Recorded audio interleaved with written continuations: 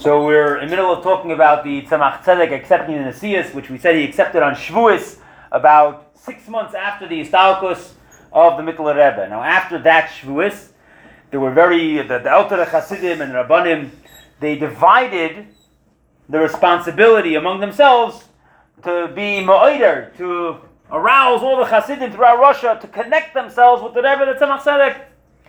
But at the same time, these Elter Chasidim realized that they themselves, they lacked true and proper hiskashrus, the connection to the Rebbe, a chassid to a new Rebbe. And we spoke about this before, the idea that, you connected yourself to a certain tzaddik, and then that tzaddik passes away, and what, you're just supposed to move on? You were with this tzaddik, this tzaddik was your Rebbe for 30, 40 years, and then what? Oh yeah, you got a new Rebbe. It's very hard for someone for some people. And we're going to see in the next story that it took some of these Elter Chasidim, who were great, great Chasidim, it took some of them 3 years of constant work to accomplish this. In 1831, many Rabbanim traveled from their communities to be with the Rebbe in Lubavitch for another Shavuos. Some of them remained until after Parshas Nosai.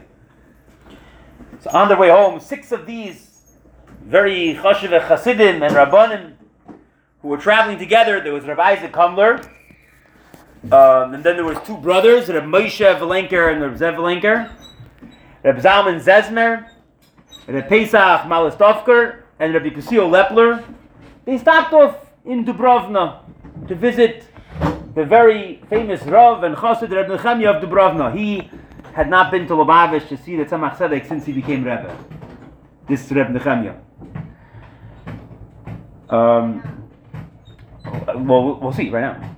Rav Nechemia told them, he said, the Rebbe, he meant the Alter Rebbe, appeared to me in a dream and asked me, why don't you have a Rav, meaning a Rebbe?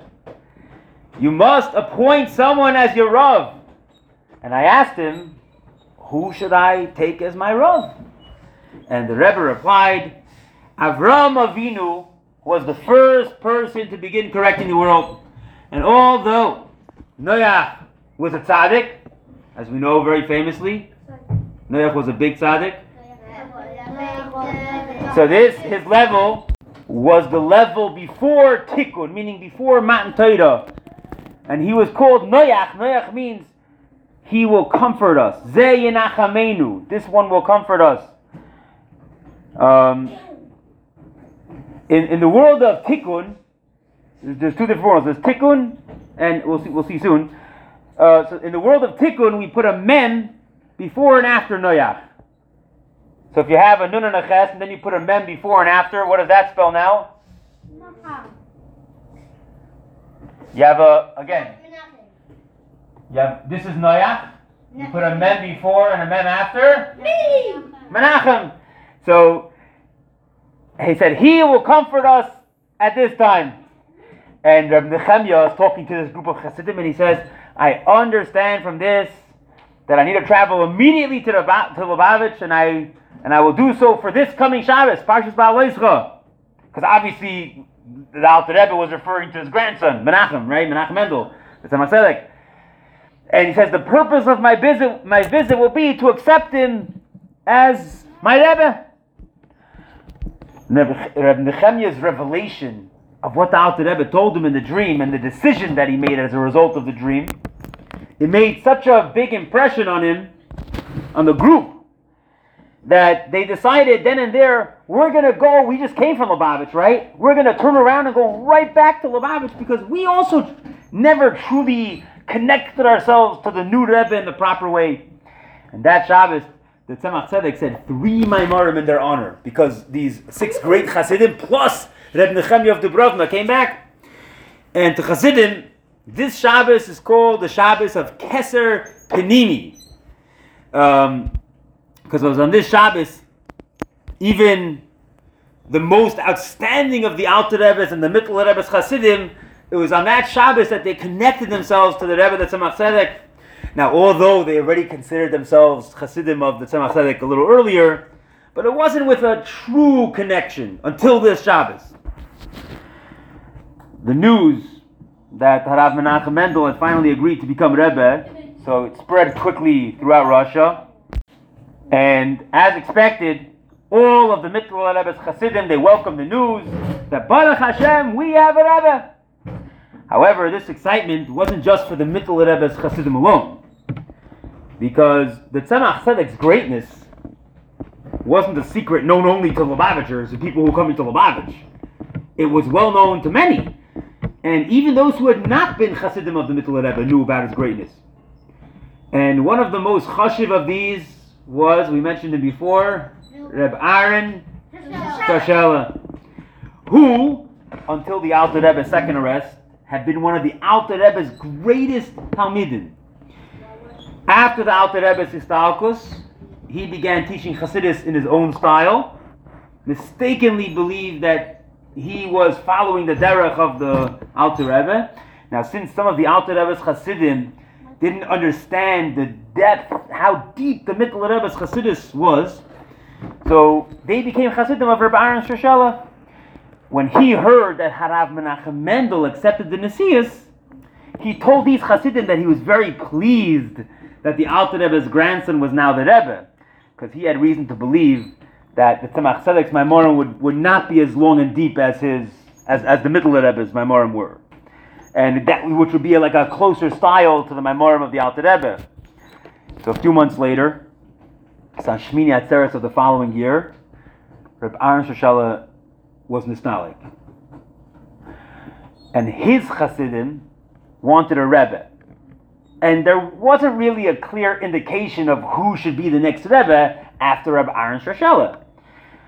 And remembering how excited he was that Harav Menachem Mendel, the Tzemach Tzedek, became the next Rebbe of Chabad, Lubavitch, especially there were still Chassidim who were originally Chassidim of the Alter Rebbe, so he decided to become Chassidim of the Rebbe, the Tzemach Tzedek. There were other, Reb Aaron Shashela's son also became like a shtickle Rebbe. Some people went to him, but it didn't last a long time, because he was nowhere near the greatness of his father. In Taka, as the years went on, more and more Yidden from all backgrounds throughout Russia and the surrounding areas, they heard about the Tzemach Tzedek's greatness, and they accepted him as the Rebbe and became his Chassidim. And even those who didn't become his Chassidim, they recognized his greatness, and many came to Lubavitch to see and speak to him. So there were many people who came to Lubavitch to see and speak to him.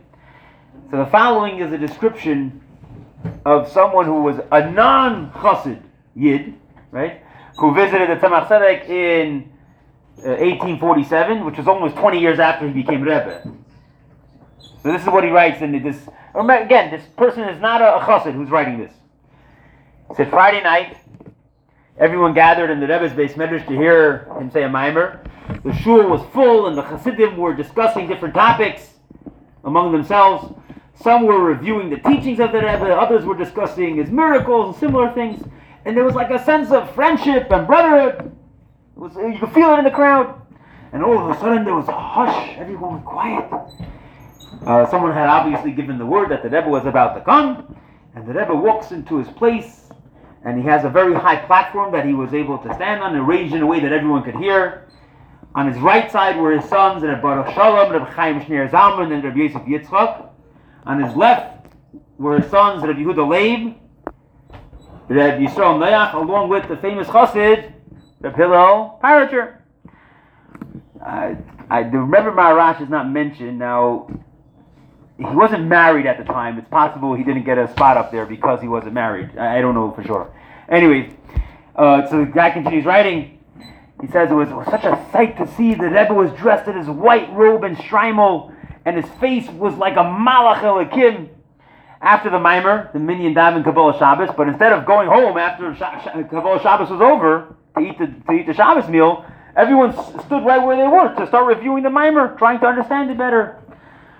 While some Chassidim remained in the Rebbe's Beis Medrash to review it among themselves, many of them followed the Rebbe's sons outside, and each son would review the mimer in his own house or one of the local shuls next to his house, and people would choose to go to whichever son they wanted to go to. Now, although all of the sons were respected by the Chassidim, it was evident that each one had many Hasidim who were closer to him than the others, right? Which is why after the Tzemach Tzedek's Histalkus, every one of them automatically had Hasidim immediately, because every Hasid was like closer to this son than to that son. That's just how it was. Anyways, the guy continues writing in his diary. On Shabbos day, they reviewed the Maimer again, but this time, almost all of the Hasidim went to the Yehuda Leib's house, which is why, by the way, you should just know, after the Tzemach Tzedek's Histalkus, Kappas was the biggest Hasidus out of all the brothers. It was bigger than all the other groups combined. Kappas was massive.